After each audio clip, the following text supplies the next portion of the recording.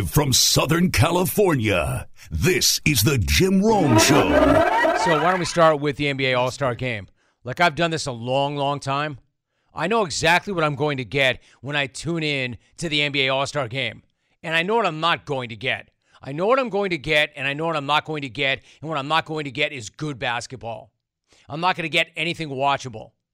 It's like expecting a great phone call in an impromptu hack-off. It's never going to happen. Oh, and by the way, clones, you're welcome. You're welcome for the impromptu hack-off at the end of last week. You're welcome. You have been on me for years to bring the hack-off back. And I said, I'm not doing it. I can't do it. But then, lo and behold, out of nowhere, the hack-off brought itself back. And it was totally organic. And like the All-Star Game, the quality of the participation and the contributors was actually straight ass. It sucked. But unlike the All-Star Game, it was actually entertaining. The stars aligned, and somehow, some way, I ended up with a phone bank of hacks on hold all at the same time. And then, unlike the NBA All-Star Game, our All-Star hack did work. So again, you're welcome. And no, that does not mean that I'm going to bring back the adult alarm. Macaulay! Just because I brought the hack-off back does not mean the adult's alarm is coming back. It's not. That's more than you even deserve. Like, I can't even believe Alvy went there. It does not mean I'm going to bring back the Rat Fam with 2 T's. It does not mean that I'm going to bring back the Piece of Crap Club, even though I did insert myself into that at one point and take Eric Gagne out. That was a real thing. Nor am I going to allow Bum Smack. But thanks to everybody who participated on Friday, it made our impromptu hack-off successful by being terrible. There is a time and place for quality, and the hack-off is not it. And neither is the NBA All-Star Game. But of course, I already knew that. Of course, I was not expecting the 2016 Finals Game 7 when I tuned in last night. I expected truly horrible basketball, and I was not let down. However, what I did not expect was the actual worst basketball ever. And that might have been the case. That might have been the actual worst basketball ever played. But don't take it from me. Take it from an NBA head coach who I hold in extremely high regard. A guy who was also a team LeBron coach last night, Michael Malone. You know, it's an honor to be here. It's an honor to be a part of a great weekend, great players, but that is the worst basketball game ever played. How do you fix it?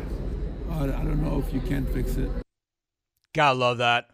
When he says, I don't know if you can fix it, what he's saying is you kill it. That's how you fix it. You take it out back, you put it down. That's how you fix it. Gotta love that. But doing the work of, quote, with all due respect, in just 3 letters, it's an honor to be a part of a great weekend, great players, but that was a disgrace, and there is no fixing it. It's my guy, Michael Malone. That's why I love him.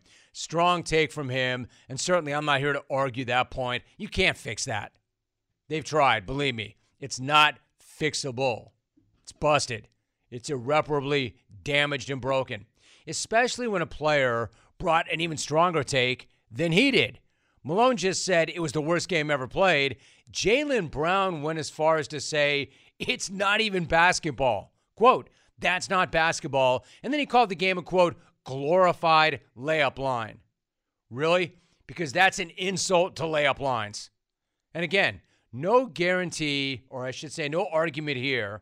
Michael Malone and Jaylen Brown are not wrong. It is a glorified layup line. There is no defense of any kind to be found. And somehow the only person who didn't get that memo, the only person out of the loop on there is no defense to be played, is a guy who was in his 19th All-Star game and still somehow, some way, he didn't know that. And just after telling everybody that he's about to hit the 23 most important regular season games of his career, the GM went out and got hurt playing, wait for it, defense. defense in a game where nobody plays any defense, which I guess is pretty much the reason why nobody plays any defense. I can give you 2 reasons why nobody ever plays defense in an all-star game. Number 1, because nobody gives a damn. And number 2, because this will happen. My man's up there thinking it's Game 7 of the 2016 finals, trying to make some incredible chase down block from behind. Except it's the all-star game. So what happens? Dude nearly impales himself on the rim. We don't need to see chase down blocks in a game where teams are scoring 100 per half. So in the end, LaFib only lasted 14 minutes, but that was still 13 minutes and 40 seconds longer than Giannis lasted. Giannis entered the game dinged, so the guy goes out there, throws one down, and after 20 seconds, exits stage left. And frankly, 20 seconds of Giannis's attention was all that game deserved. I shouldn't have spent one more second on that. Hell, that pregame show with the draft felt like 20 days. Jason Tatum, on the other hand, was taking this thing very seriously. Tatum put in 35 of the hardest working minutes you're ever going to see. I mean, seriously, my dude has got to be sore as hell this morning. My dude is probably still icing. Probably still icing and ibuprofening after that effort. My dude went all Sean Taylor on that meaningless exhibition game because he hoisted up 31 shots, including 18 threes in 35 minutes. I mean, can that dude even lift his arms today? It almost feels wrong that you would end up with a scoring record for an all-star game. Like, that's nothing to be proud of. Then again, of course, the scoring record fell in that game because, again, it was a glorified layup line, and they were both pushing 100 in the first half. Yo, my man, if you want to be really impressive with it, you should have put up that 55, the double nickels by halftime. If you really want the record and you want to mean anything at all, get the record in the first half. The only thing that can make that experience any worse would be to make us sit through a boring-ass draft for an hour before the game, which is even more boring-ass than the draft, which is, of course, exactly what happened. Basically, the night was ruined before the game even tipped, and you knew the night would be ruined once the game was tipped, so it got ruined every which way. And then somehow, everything got worse. Even the Elam ending couldn't save that game. That was the only thing that recent All-Star games had going for them. You know, like the last 90 seconds of actual basketball at the end of the night as teams approached the fixed scoring ending. But even that backfired last night and somehow made the end of the game even more pathetic. Forget the Elam ending. No less a legend than Dom Toretto could even save this game. But man, he came close. He came close. That pregame hype speech from Dom was absolutely incredible. Have you seen this or have you heard this? Because who doesn't immediately associate an NBA All-Star game in Salt Lake City with? In fact, let me do this with you. Maybe you didn't see it. Let's play word association. I'm going to say something, and you blurt out, no matter where you are, at home, in your car, at Starbucks, at work, you blurt out loud the first thing that comes to mind, and I bet you'll nail it. Even if you didn't see what happened last night. This is easy. This is a really easy one. You ready? I'm going to say something, and I don't care where you are, just yell it out. Ready? Here it comes. Salt Lake City. Vin Diesel.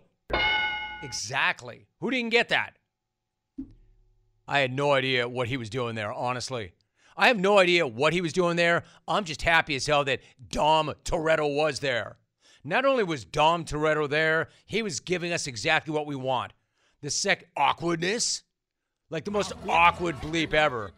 But he gave us what we want. He knows his room. He played the hits. No sooner than Dom rolled out on the floor, and I mean rolled out on the floor, dude went with his out of place, random context, family reference. Family. Listen to part of. Alvin, play as much of this as you want. This is so awkward and so awesome.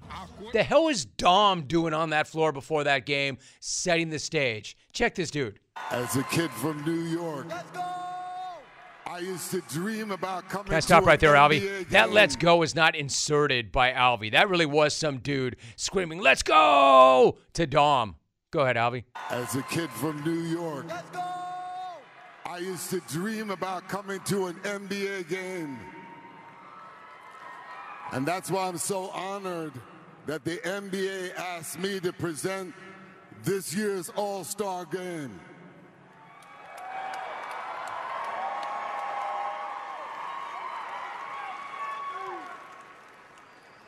We're here to witness the best players in the world, to experience true competition in its purest form. The hell is this dude talking These about? players have made sacrifices. Here it comes. Wait for it. Game after game. Wait for it. Play after play. Wait for it. So families There like it mine is. could be inspired. Hey now, are you craving some protein after a good workout? Of course. Can I tell you, I'm starving after every workout. So this time, do not make a shake or eat a bar. Grab a bag of beef jerky from Old Trapper instead. Why Old Trapper? Because Old Trapper beef jerky is tasty and it's tender. And it's made with real strips of steak and quality spices that are smoked over a wood fire. And Old Trapper is a family-owned business that takes smoked beef extremely seriously. And you can taste it in every single bite. I mean, who wants dried out, rough beef in a bag? Nobody. It's like eating a shoe. Old Trapper, though, is the real deal, and it comes in 4 amazing flavors. Old Fashioned is sweetened with a touch of brown sugar goodness.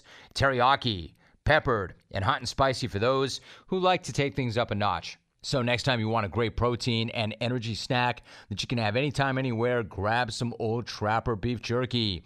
Look for Old Trapper in the Clearview bag. That way you can see exactly what you're buying. Look for it in major retail stores near you. If you don't see it, clones, ask for it by name because no other jerky compares. Old Trapper, what is your beef? You knew he was going to shoehorn that in there. Or not even shoehorn it. Who isn't ready to sprint through a brick wall? Yeah, thanks, Don. We got it. Who's not ready to run through a brick wall for this dude? Even Jonathan, shot out of a cannon, Gannon, is jealous of this dude's fire. Buckle up. Let's go to work. What's up, Bird Gang? What's up, Jonathan? However, this dude, and by the way, did you see Jonathan's act and how awkward he got with his players? Like, wow, man. I understand the NFL is now a nerd-driven league because of analytics and metrics, but dang. Anyway, so Toretto gives the people what they want. Most of all, he gave Twitter what it wanted. He played the hits. He wedged some bullcrap in about his family, and that made people happy, but not as happy as the fat that dude is gone from and is now rolling with. This dude went from being all swole to just swollen. I mean, dude, my man, mix in a Benadryl before you hit the court. How many guys did it take to pull Toretto away from the craft services table to remind him that it was time to make that speech? Then again, isn't this the dude who once said, quote, "I live my life 4 quarter-pounders at a time"? I live my life a quarter mile at a time. No, that's not how I remember it. I live my life 4 quarter-pounders at a time. Right? Javi, what do you hear? I live my life a quarter-pounders at a time. Exactly. That's what I heard. My dude, it appears that you're fighting a losing battle with gravity, age, and Botox. And like they always say, you cannot out-Botox a bad diet. Believe me, that All-Star game was fast and furious. Fast because the very best part of the night lasted about 1:20. Furious because I wasted what felt like 18 hours on that game. Fast because the best part was the 1:20 that Dom got up there and started spitting whatever it was he spit into that mic. And furious because I'm still pissed that I lost those 20 hours I'll never get back. Now, here's the good news. Since all professional leagues are essentially copycats, I got to wonder, is my dude John Wick going to intro the MLB All-Star Game? That would be smart. That would be awesome. My dude Wick would be all, yeah, I'm thinking I'm back. And then all these players put a lot on their backs. No, back. Let me run that back. Yeah, I'm thinking I'm back. Yeah, I'm thinking I'm back. And all these players put a lot on their backs to get to this level so I could watch with my family. If I had a family, but some a-hole killed my one and only member of my family, my dog. A dog that my wife gave to me. The only thing I had to remember her by. Hope that was worth it. We're going to trade a dog for half of the city. You put a slug in my dog. So now I'm going to kill half of New York City as a result. Love Wick. I just hope that the NHL can lock up Dominic Toretto to intro their All-Star Skills Challenge and let him roll onto the ice in a 10-second Zamboni. I live my life a quarter mile at a time. So enjoy the show. Love. So enjoy the show, love, and he walked off on that. And that's not all. Then you had my dude, Chuck. You know, I love Chuck. Charles Barkley's one of my favorite guys ever. My man Chuck had himself a night, allegedly. Happy birthday, by the way, to Chuck. 60 years young, still bringing the heat, still bringing the takes, still bringing the funny, still bringing the Patron. Whatever my man was on. Like this incredible review of Salt Lake City. That's what Chuck had to say. These people going to heaven up this way. Ain't nothing to do with this boring ass city. Now it's boring? It's boring. Ain't nothing to do I thought it was with great. You just It's a great city. No, you just was like, these people, oh, ladies, hey, this is great. It's a great city, but ain't nothing to do here. These people all going to heaven. Oh, my gosh. I never ate so much room service in my life. Can't smoke, can't drink. These people going to heaven. Can't smoke, can't drink. I've never had so much room service in my life. This is a boring-ass town. These folks are going to heaven. It's Salt Lake. It's not a bad thing. Relax, man. You know I got your back. We had a tourist stop in Salt Lake back in the day. Salt Lake's always been a big jungle town. Beautiful town. Beautiful town. You know, maybe not the easiest to get down or get nice in like you can in, say, L.A., New York, South Beach, New Orleans. But there is a silver lining, a huge upside. Y'all are going to heaven. So don't get it twisted. Chuck is not picking you out and putting you down. By the way, it didn't sound like my man had trouble finding a little action, did it? Before he hit air? Because Chuck played it off like he had a Mary Sue Coleman moment. He blamed it on the feedback. He blamed it on the mic. But I'm not really sure. I know this. Shaq wasn't buying it. Selections among the reserves. Man, ain't no bad picks today. All these guys are great. Why does it sound like you're drunk? You all right? No, man, it's my mic. No, it ain't the mic. It's you. My mic. Hey, Mark Cuban. I see you down there. You all right? Yes. Hey. What the hell you drinking? No, man, it's my mic. I got a delay. Delay. Chuck. It's I my want to thank Patron for mic. sponsoring Chuck today. He sounds like Mary Sue. Not as pronounced, but tell me, and I love you, Chuck, but I got a delay. today, I've got a delay.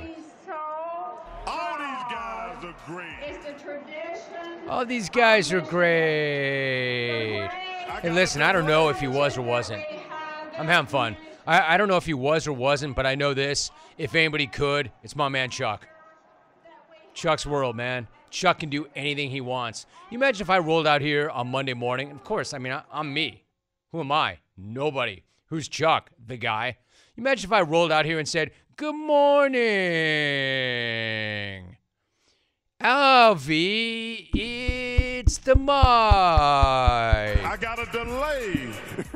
I love Chuck. Love Chuck. Anyway, who knows what happened?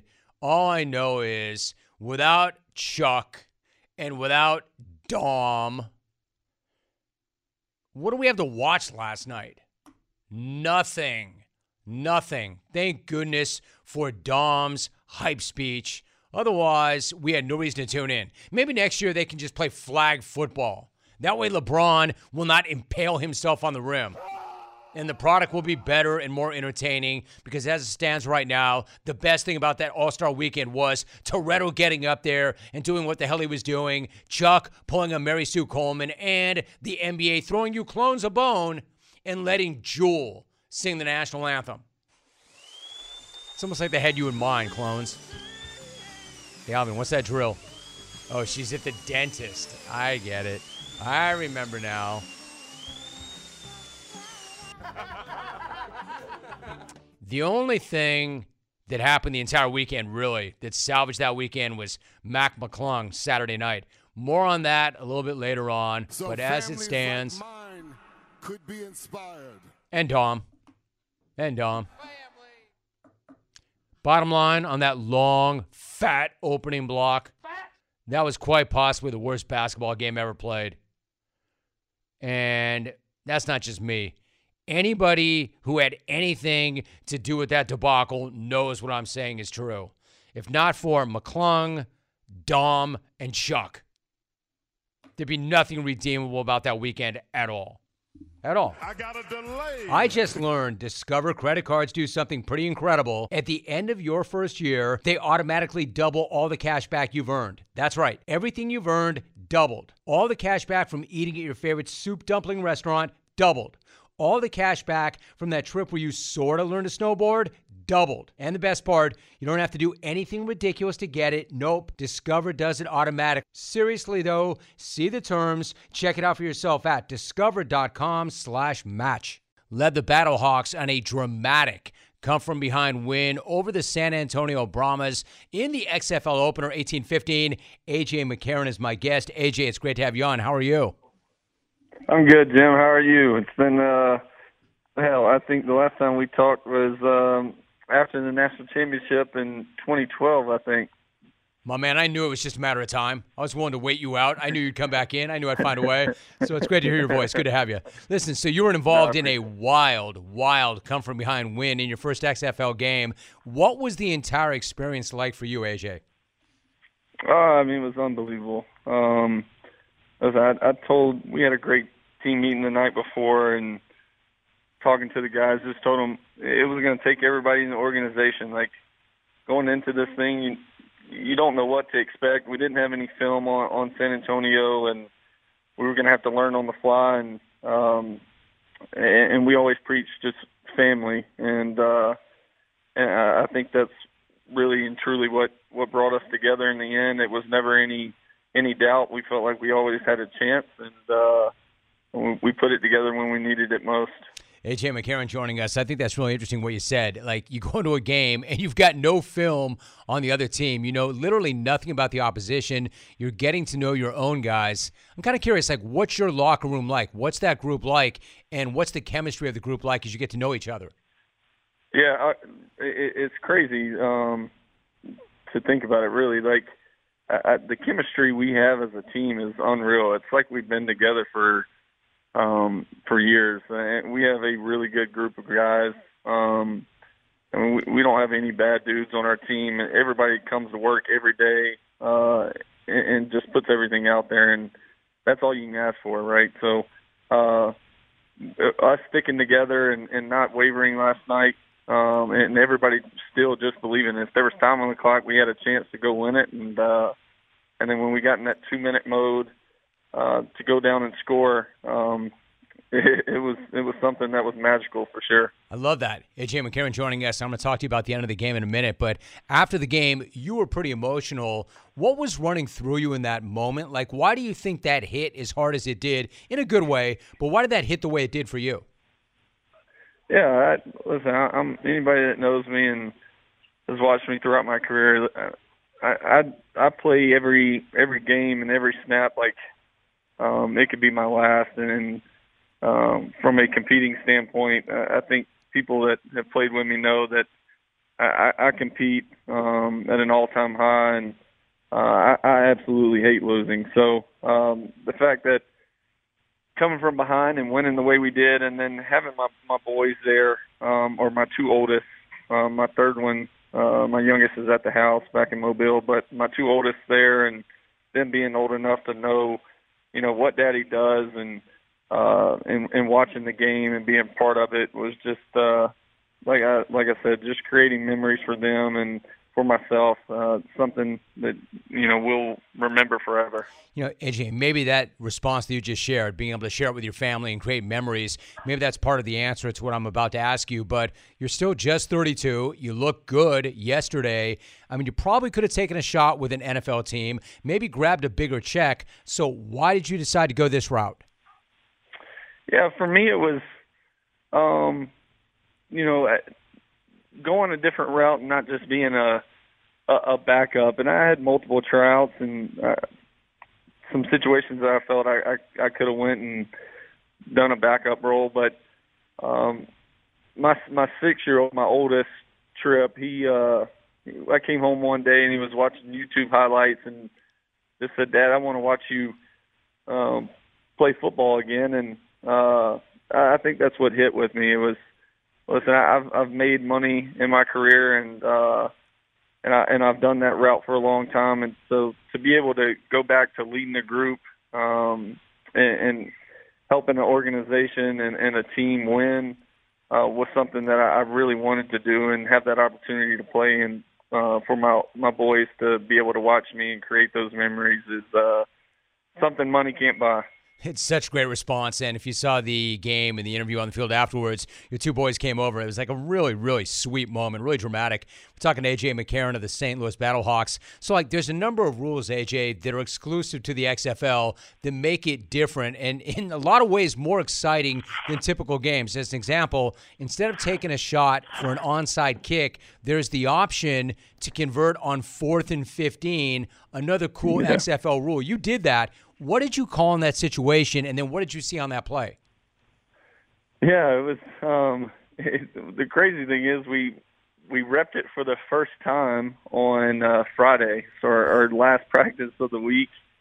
Hey, this is an opportunity that we could have. If we get in this situation, we're going to choose between these two plays.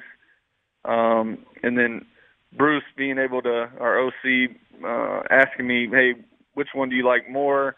I went with the play we ran, and I knew I was going to have to extend a little bit, try to buy some time as much as possible. O-line did an unbelievable job of cleaning up blocks, and then guys running the routes at the right depth and being where they're supposed to be, and us just making a play was huge and gave us a chance. So I love that rule. Again, you have your choice between an onside kick or 4th and 15. You went with that. You converted. Other rules are there's 1-point conversion, there's a 2-point conversion, there's a 3-point conversion. In other words, you're down 12 with about 3 minutes to go. How wild are these rules? And then how much more exciting is it knowing that you've got a shot where ordinarily you might not? Yeah, no, I think that's what makes, the XFL so entertaining, right, is the fact that you have all these different options to choose from, and even the NFL, it's why they moved the extra point back years ago, was to try to make it more entertaining, right? Because I think for a while the extra point was at 99%, almost 100%. And so they're trying to find ways as well, and the XFL implementing this extra point rule and having different options is what makes it entertaining and fun, and kind of leaves you in a deal where you're never completely out of it. So we executed when we needed to, and came out with the win. AJ, before you go, I'm curious. A couple of years back, you had torn that ACL. I'm curious, when you were rehabbing that thing, I don't think, and I talk about this a lot, I don't think fans understand that when you have an injury like that, yes, it's part of the game, it's part of the business, you know this going in, but that doesn't mean that it's not lonely, man. It doesn't mean there aren't dark periods. It doesn't mean there's not anxiety. When you were rebuilding your knee, was it just because you have to do this and you're a father, you want to be there for your kids, or did you do it with moments like this in the back of your mind? What was driving you during that rehab?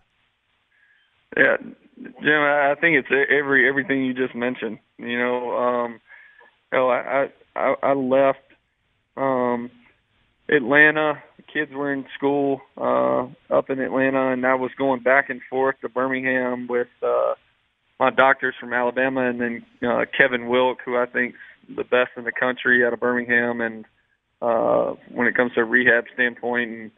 But one, having to be there for a health reason, but two, like you said, being able to give myself this opportunity to still play the game that I've been playing since the age of 3, and knowing that I still had plenty of football left in me, and being able to create these memories, like I talked about with my boys. So that's definitely the things that drove me. So, final thought. I know you're focused on what's in front of you. I know you're committed to this organization. I know you're committed to the guys that you're playing alongside of you.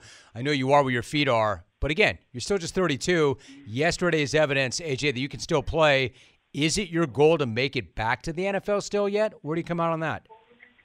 Yeah, listen, I'd love to, but I'm big on, and like I tell these guys here, like if we win, that's why I'm so thankful for the XFL, to Dwayne and Miss Danny and everybody else involved. Like this league has been unbelievable from the start. They run everything in a professional way, but us being where our feet are, and being thankful for this opportunity. And if we win as a team, it's just like in college. You win at Alabama, everybody is going to get looked at on that team, whether you were a starter or not. So people want winners around, and if we just win, take care of business, everybody's going to get the opportunity to play at the next level and have those options, and that's what you want, our options. It's a great win, a great start. A.J. McCarron joining us. A.J., it's so good to have you on. Loved watching it. Glad that you and I could finally get caught up. I appreciate you, man. Thank you so much. Of course. Appreciate it. Thank you so much.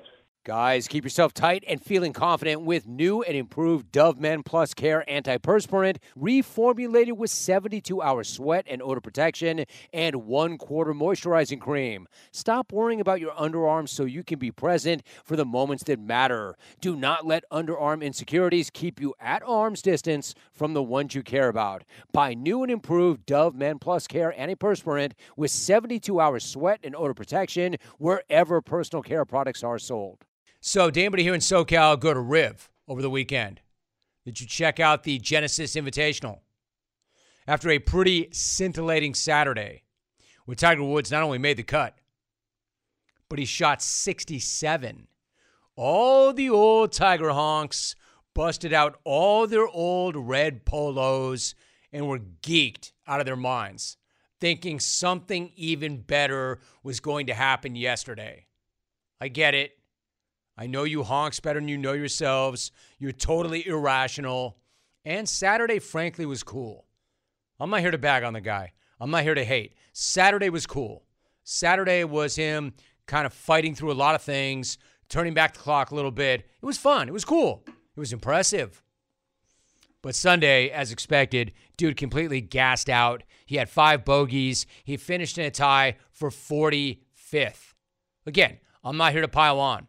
I'm here to say, good job, good effort. Good job, good effort. And yes, like it or not, honks, like it or not, cat, this is what it's come to for the cat.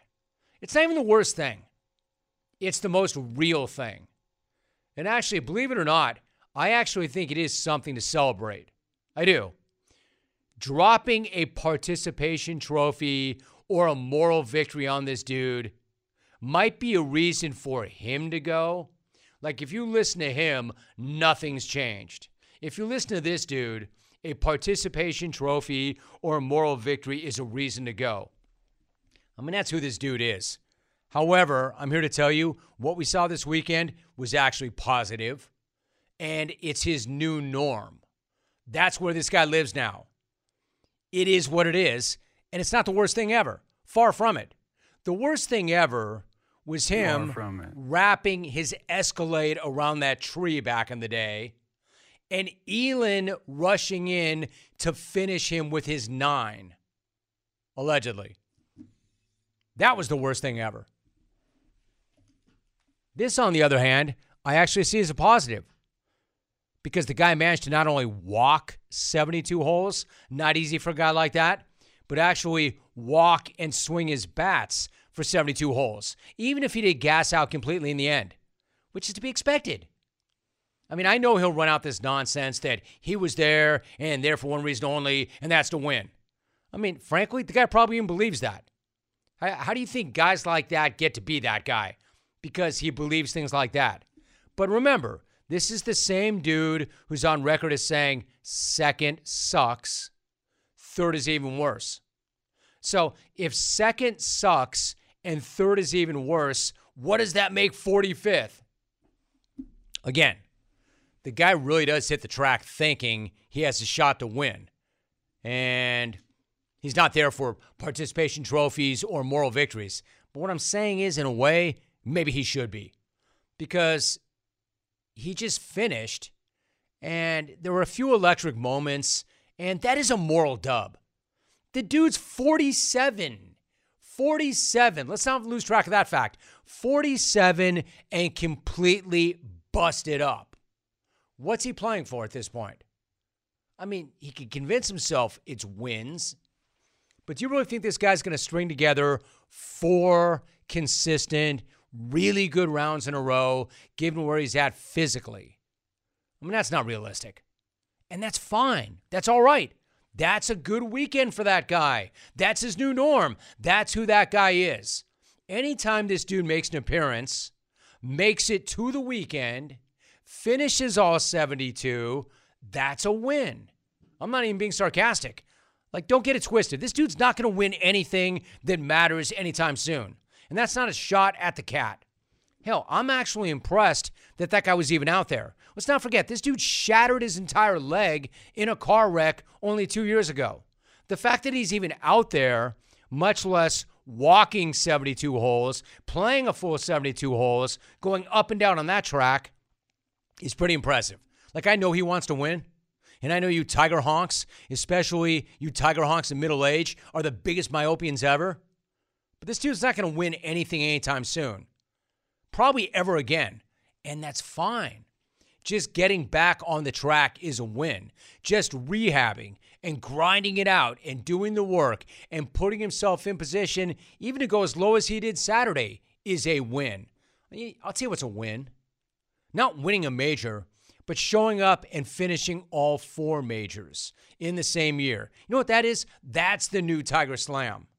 And yeah, I've taken plenty of runs at that cat over the years, and probably not even as many as he deserved. But I respect this dude. I respect this dude this much for going as hard as he did to rebuild that leg and to rebuild himself and put himself in position to return to the course. I guess what I'm saying is, and I'm not being flip, that was the grittiest, most determined 45th I have ever seen in my life. Good job. Good effort, Cat. I mean, that actually showed some balls. That was the grittiest 45th place finish I have ever seen. So the question now is, what now? Does he try to mix in another tourney before the Masters? It seems to me the way he laid out what he has to do just to get back on the course after shooting around, like he was talking about how he basically sleeps in a bath of ice. I don't know if that's an exaggeration or not. Ice. But like spends all his time in the ice tub. Then he's got to find a way to get his glutes to fire. Then he's got a whole team that gets him ready. I don't see how this guy can play again before the Masters. As much as that would benefit him if he could. You know, then you get another tourney in. If he could somehow get his body to a place where he can rest, recover, get another tourney in, then show up at Augusta, I mean, then things get pretty freaking interesting.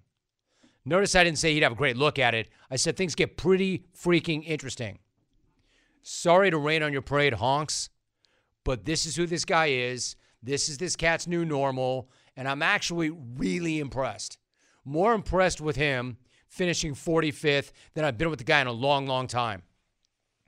It's a lot of grind and grit to grind out that 45. So to me, that was a good weekend for the old cat. Even if the old honks think this dude can still win, which he can't.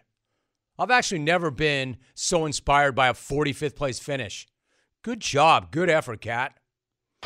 Seeing this dude grind that out was one of the most impressive. Follow me on this. Seeing this dude grind out a 45th place finish on that shattered leg and everything else he's been dealing with was one of the more impressive athletic feats I've seen in a while. Man, if I were him, I would celebrate that. If I were him, before turning the G5 and heading home, I'd go down to San Diego and try to work out with some Navy SEALs and then take them to lunch and force them to get separate checks. Run it back, man. Run it back. Go old school with it. Work out with some SEALs, get loose, and then make them pay for their own lunch. Anyway, anybody at Riv over the weekend? Anybody take that in? What do you think? Do you see it differently? Can this guy actually contend for anything? Can you see this guy stringing together 4 rounds in a row? I don't see it. But I like what I saw. Dude was jacked up now. He even admitted afterwards, more jacked up than he let on. 1-800-636. You see? A positive take on the cat. Good job. Good effort. Dude's not running down the likes of John Rahm and Max Homa. Hey, John. Just not happening. This message is sponsored by Discover. Did you know that you could reduce the number of unwanted calls and emails with online privacy protection, the latest innovation from Discover? Discover will help routinely remove your personal info, like your name and address, from 10 popular people search websites that could sell your data, and they will do it for free. Activate in the Discover app. See terms and learn more at discover.com/online privacy protection. I'm not sure how the majority of your weekend went, clones. I don't know. But I'm pretty damn sure you all had a better weekend than former NFLer turned fist fighters weekend. You know what I'm talking about, right? The self-glossed Kraken, a.k.a. Greg Hardy. Yes, sir, because the Kraken got cracked a couple of times in his bare-knuckle boxing debut. That didn't take long. Was my man just signed by the UFC not that long ago? He's already dropped down to the bare-knuckle guy. Don't at me. But you got to admit, you're not. Knuckle Mania is not UFC. But in a way, I'm glad that it's not. My man went bare knuckles. One thing to fight with small gloves. Another thing to fight with no gloves. My man went bare knuckle and got knocked the hell out. I'm pretty sure the dude got iced twice when the former NFL pass rusher and UFC fighter entered an entirely different world as an overwhelming favorite at Knuckle Mania 3. I would imagine those behind Knuckle Mania probably thought to themselves, all right, we got ourselves a draw. We got ourselves somebody that's going to get us some eyeballs and ears on the product. Probably, and again, nothing against, quote, Josh Stay Down Watson. And by the way, great handle, Stay Down. Josh Stay Down Watson. Part of the problem here is I don't think anybody really respected Josh Stay Down Watson enough because Hardy went in as an overwhelming favorite and Stay Down made the former Pro Bowl defensive end feel his fists and did so pretty often and pretty early. He caught him with a hard left in the first round. Watson said he would not be intimidated. Lands that left hook, and that is ruled a knockdown by Dan Miragliotta, saying that the ring rope supported the falling Greg Hardy. And he's right on that, and that's what we talked about. That. So you hear the announcer say, Watson said that he would not be intimidated. Bam! Caught him a good shot. Left hand. You've got to see the left by Stay Down. You got to see the left by stay down. The ropes are the only thing that saved the former Richmond Rough Rider from not staying down for good. Because I'm pretty sure this cat was knocked the hell out on his feet. But saved by the ropes, saved by the bell. Because what happened next, well, let's just say his cowboy career was way more impressive as this dude straight got slept by stay down. Emergency from Watson right there. He knows he's got a bad cut. He might have to intercept right now. Oh! On the counter right hand! Down goes Greg Hardy, flat on his back. Here comes the 10 count from Morgliata. Whoa! A massive upset! You can actually hear it. The sound. Of course, we all know that sound. That is the sound of a fist cracking a jaw.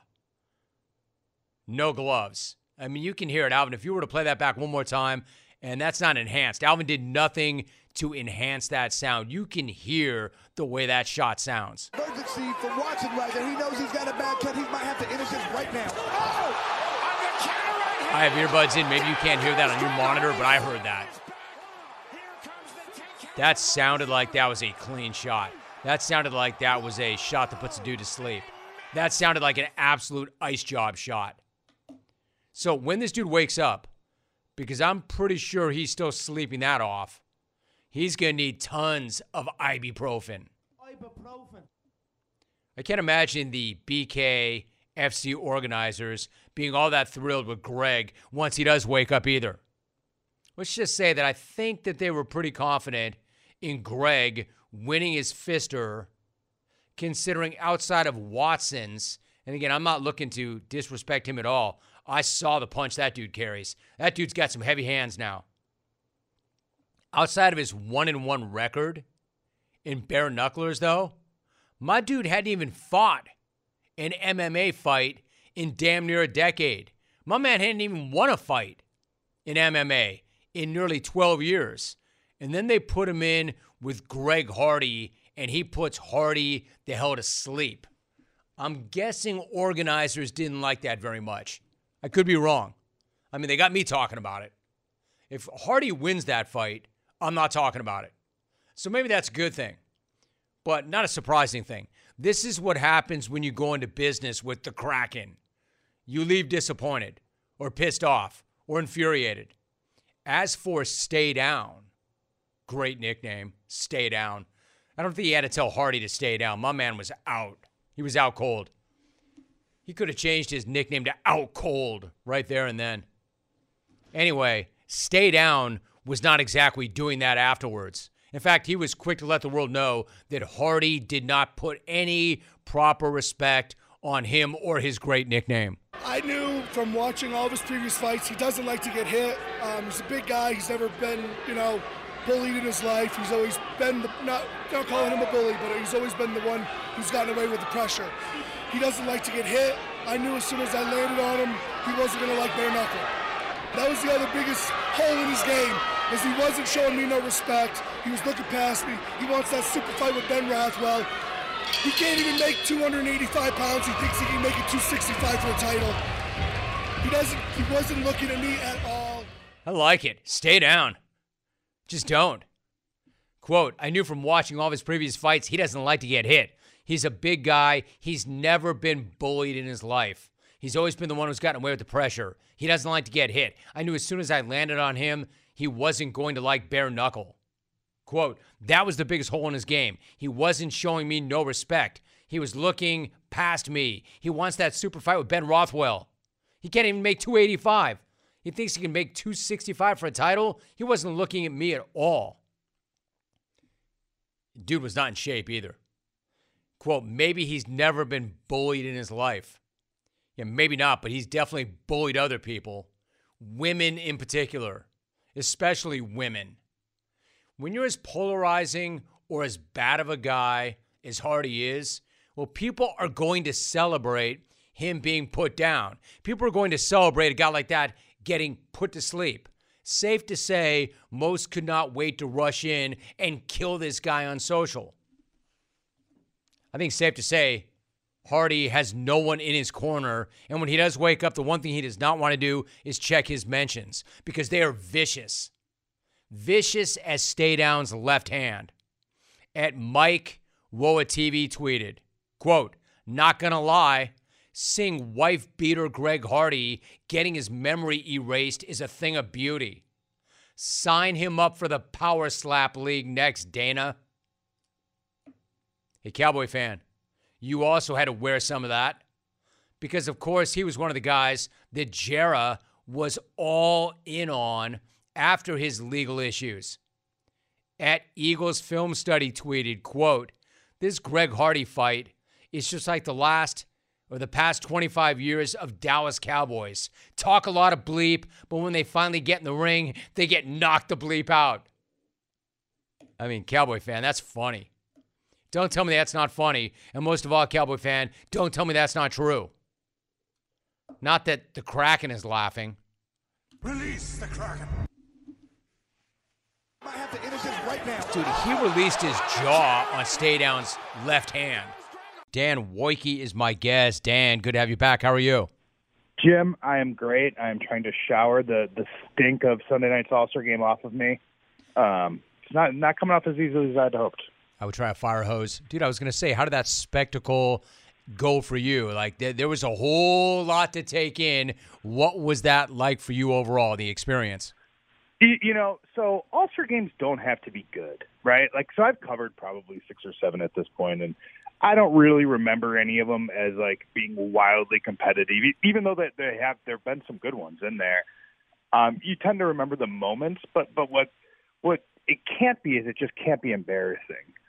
And that was embarrassing. There were people around the league that were, you know, people who work for the NBA, people who work for other teams who were like, this is a bad showcase for our product. When you have things like, you know, the soon to potentially be 3-time MVP saying, like, this game isn't for me. Like, if you, then there's something wrong with the game. There's not something wrong with Nikola Jokic. There's something wrong with the game. It doesn't require a format tweak. We don't need another live draft or any of that stuff. What we need is we need players to just have a little bit of self-respect when it comes to this. And it's not, I don't want to see anybody taking charges. I don't need to see that level of competition. It's an exhibition and it should look like it. But what I don't need to see is something that doesn't even resemble basketball, like what Jaylen Brown said, you know, where it's just a glorified layup line where you have 5 guys on defense just standing at the three-point line, not even moving, letting guys do whatever they want. Like, that to me is not basketball, and I think it was a bad showcase for the league on the heels of a pretty good showcase for the league on Saturday night. Dan Wojcicki is joining us. I agree with you. It was not a good showcase for the league, and to your point about what we don't need is another live draft. Believe me, we do not need another live draft. I mean, is that thing still going on? I could not, and I sat through that whole thing. I didn't think that was ever going to end. Your point, though, Dan, that, look, I understand that it's not going to be great basketball. Never. But there has to be moments. Like, what were your moments from last night? Was there one other than Vin Diesel? There was one, Jim. I did enjoy in the third quarter when Jaylen Brown and Jason Tatum went at each other. Like, that was sort of the format at its best. That was what All-Star games can be. Because, by the way, it was 2 guys trying. You know, that's a moment. Now, granted, it was one-on-one basketball, but it was 2 guys trying. The crowd was into it. It wasn't dudes shooting from 45 feet. It wasn't uncontested dunks. It was like, you know, real honest-to-goodness competition, which, like, you know, it's funny. Whenever something's really, really bad and you see glimmers of things that are good, it just, like, stands out. Like covering the Lakers this year, you know, when they traded for Rui Hachimura, the first time the Lakers have been playing small lineups all year. When Hachimura walked on the court the first time, like, he looked like he was 7'5". It was like, oh my gosh, this is like George Mirasan. He looked like a giant. It's because I've been staring at 6'3" small forwards all season. Like, there was an element of that with Brown and Tatum, but I think you know, to me it was like the game can have more of that, and moments will be all we ever take out of All-Star games, right? Like, they're not designed to be these all-time classics. No one wants to see Ray Fosse get lit up, you know, and never play again. Like, that's not what this should be. But I just don't. I think there has to be a better version of it than existed last night. It was, to me, it's a night where you get casuals and maybe even non-fans to occasionally watch, and like why would you ever come back if that's what you saw? It's a great point. Like, you get casuals and non-fans, and they don't even get exposed to basketball. And you're right, nobody's looking for Pete Rose to run Ray Fosse into a dugout and end his career. And by the way, that exhibition back then actually did matter, hence Pete Rose running Fosse into the dugout. You know, in terms of, like, the moments, I think that's kind of funny, too. Like, the bar is so low that if two guys try for 3 seconds, that's your most memorable moment from the game itself. But back to what you said about Saturday night, I do agree with you. Mac McClung, like, you get this guy, and to me, it seems so bad, Dan, right? Like, we've got to find some viral sensation to fill the last spot or one of the last spots, except for the viral sensation showed up in real life and was just absolutely electric. What did you make of his performance? And is Shaq right when he says he saved the dunk contest? I mean, look, I think the dunk contest, it is and will continue to be sort of the troubled teenager of the NBA, where there will be moments where it'll stay out too late. Maybe it'll swipe a bottle of booze from the liquor cabinet, but then it'll also go shovel like the old neighbor's driveway the next day. Like it'll always sort of have its moments. I think Mac McClung I was not surprised by Mac McClung. He was with the Lakers last year, their G League team. Definitely know who he is from, playing at Georgetown to Texas Tech and the Instagram stuff and like the highlights. And not at all surprised that he brought, because again, this is going to sound crazy.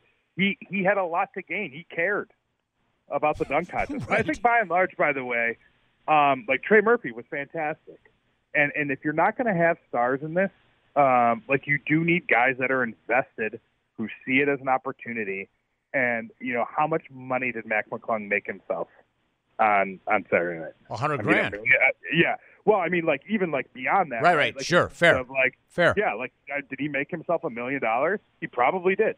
And I think it was a great dunk contest performance.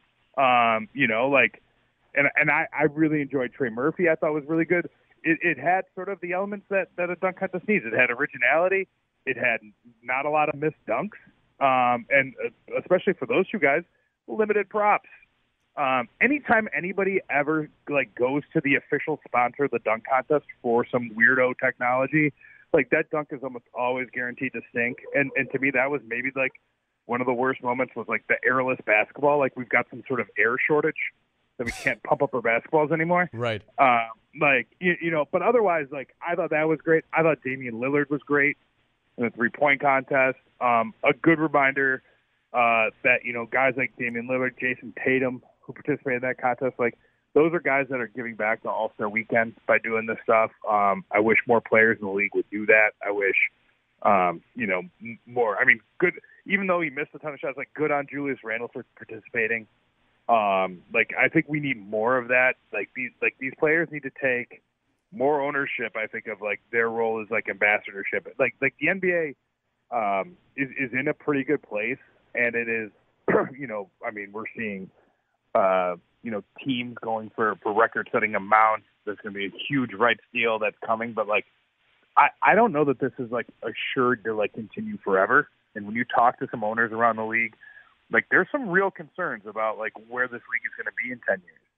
And I think, seeing some players invest back into it in just small ways could go a long way. And I think, Saturday was a good example. You had a guy who was really into the dunk contest who did it and stole the show.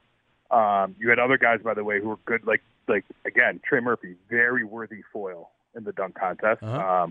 And then you had, Damian Lillard, a star, put on a star performance in the 3-point contest. Like I think it was all in all pretty enjoyable. Dan Wojcicki is joining us. So, Dan, what about some of the breaking news? Russell Westbrook, obviously considering his future in the buyout market, it looks like he is headed to the Clippers. I understand they need a point guard. We all know this. Not exactly a traditional point guard. Do you expect him to be any better a fit there or any more effective with the Clippers than he was with the Lakers? How does that play out? I mean, I think on paper the fit is a little better. The Clippers have more 3-point shooting. Russell Westbrook is a player who would seemingly need space to like really operate to his fullest. All of that, though, is to be said. It's hard. It's hard for me to see him in a complementary role and for him to be comfortable. It seems to be sort of the antithesis of who he is as a player. You know, such a do-it-all guy. A guy like, I've talked to his friends about this, right? Like Russ is a guy when, you know, you see the trunk loaded up with groceries, 10, 15 bags. Like Russ is a guy who like wants to grab all 15. You know, he thinks he's doing it to make life easier on everybody else. But like, if you drop the eggs, man, like it doesn't really matter that you tried. And I think like there is an element of that with Russ. And look, the Clippers don't need that, right? Like they don't need a guy to come do everything. Like they need a guy to do something. And I think Russ has struggled at times with that. But you know, the situation with the Lakers was always a bad fit. It was clear it was a bad fit from like, you know, 5 games in. And so maybe a fresh start gives him a chance to rejuvenate a career, but these are going to be 20 really important games for Russell Westbrook, because when you talk to people around the NBA, no one really knows what's next. You know, if he isn't the kind of player who can make a difference on a good team, it's hard to find a spot for him in this league, which is crazy to say about a former MVP, but it really does seem like this is a really crucial stretch for him, and it doesn't come without any risk. I mean, I think the Clippers were in a pretty good spot. They seem to have found a pretty good rhythm, and they're going to be a very different team. When you have Russell Westbrook, he's never just on your team, Jim. He sort of becomes your team. Right. In some ways. And I think it'll be interesting to see if his experience with the Lakers make him more comfortable, you know, potentially operating in a more complimentary role. Dude, or more aware, or more self-aware. Like, I understand why he wants them. I don't know why they want him, but I'll tell you what I do want, Dan. I don't want to make it about me, but what I do want is for the Lakers to play the Clippers in the postseason. I think you're right. I think the guy is playing for his career. If he cannot accept a role, and why would he be any more comfortable being a third wheel there than he was down the hall with the Lakers? But how awesome would it be to see these two teams lock up in the postseason? I mean, the drama, the narratives, all of it would be, I mean, it'd be great. It'd be great content. You know, we've never gotten it, and it would already be great. But like Westbrook's like, you know, I mean, just him staring down LeBron James on the court, like, you know, rocking the baby, basically saying like, you wanted Kyrie, like now you're going to get me in this series. Like some version of that would be really, really fun to watch. I think a lot has to happen, especially, you know, from the Lakers standpoint to get there. They're going to have to play a lot of really good basketball over this final month and a half to even be in that situation. I think they're capable potentially of it, but yeah, it is. I think you're right, Jim. You know, it does seem like this is a more beneficial relationship for Westbrook than it is for the Clippers, but Paul George has been very out there on this, and you know, he knows. He's totally aware of what of what Russell Westbrook can do for him. His best statistical season came with Russell Westbrook setting the table. So really interesting time for the Clippers. It's a risky thing, but I think when they saw what happened in the West, Kevin Durant, stuff like that, that window isn't open forever. And this is a big swing. It is. Dan, one last thought. You mentioned both Kyrie and Kevin Durant. It's kind of a much bigger topic, but where did he come out on this? Adam Silver was talking about player movement. Kyrie's like, kind of incredulous. Like, why is this a problem that I want to play someplace else? Why is it a problem for me to make a good business decision for myself when teams will always do that for them? Where do you come out? Like, when you've got a couple of guys under contract, Durant for more than several years and Kyrie not so much so, but do you have any issue with that kind of player movement where stars are looking to move to other teams? Is that bad or good for the product? Of course, the guys looking to do it will tell you that it's good for the product. Yeah, I think in this case, Jim, like it wasn't like that disastrous for the product as a whole, right? Like, but I also think we're talking about a really unique situation with Kyrie Irving and then sort of the fallout from that with Kevin Durant. I think as a general rule, like it's probably not great for fans of teams. Like if your team signs a player to a 3 or 4 year deal and 6 months in that player wants out. Like I don't think that's great for the game. But I think in this situation in particular, right, like, you know, you were in a situation where the Nets desperately needed a do-over and, you know, by the way, like, did pretty well despite having little leverage in this. And you had a guy in Kyrie Irving who they were not willing to count on for obvious reasons. And then once that was done, Kevin Durant decided he wanted to go somewhere else. And I think in this particular case, it wasn't bad for the league. I do think as a general rule, like if you have guys on teams for 1 or 2 years and then they're gone, the game lacks continuity. Again, the product I think on the court is slightly worse in those occasions. And I think that's a bigger issue to me than say like the public trade demand. I mean, the appetite for this stuff, in terms of talking about it and picking up the trade machine and stuff like that, people love it. So that part of it, I kind of do agree with KD. Like people love the hot stove stuff. They love the transactions. But I think I'd even argue that. Excuse me. I'd even argue that some of that stuff's better than the on-the-floor product. Well, it's better than it was on Sunday. That's for sure. No doubt. So, but once you get to, if it's something where it's affecting the on-court play because it's a group of 5 strangers playing with each other every 6 months, I think then that's a bigger issue. I mean, like how great was it, when you would see teams battle the Warriors, or when you would see every year you'd see the same group of guys like the Bulls and the Knicks or the Bulls and the Pistons in the conference finals and stuff like that. And it was the same group. There was so much animosity and stuff like that. I don't want to be one of those old guys who's like back in the day, but I always enjoy that part of it. And when guys bounce around a ton, you get less of it. I was going to say, dude, you're starting to sound older than me, and I'm old enough to be your dad. Dan Wojcicki joining us. He covers the Lakers and the NBA for the LA Times and was all over the Clippers for the Orange County Register back in the day. Good friend of the program.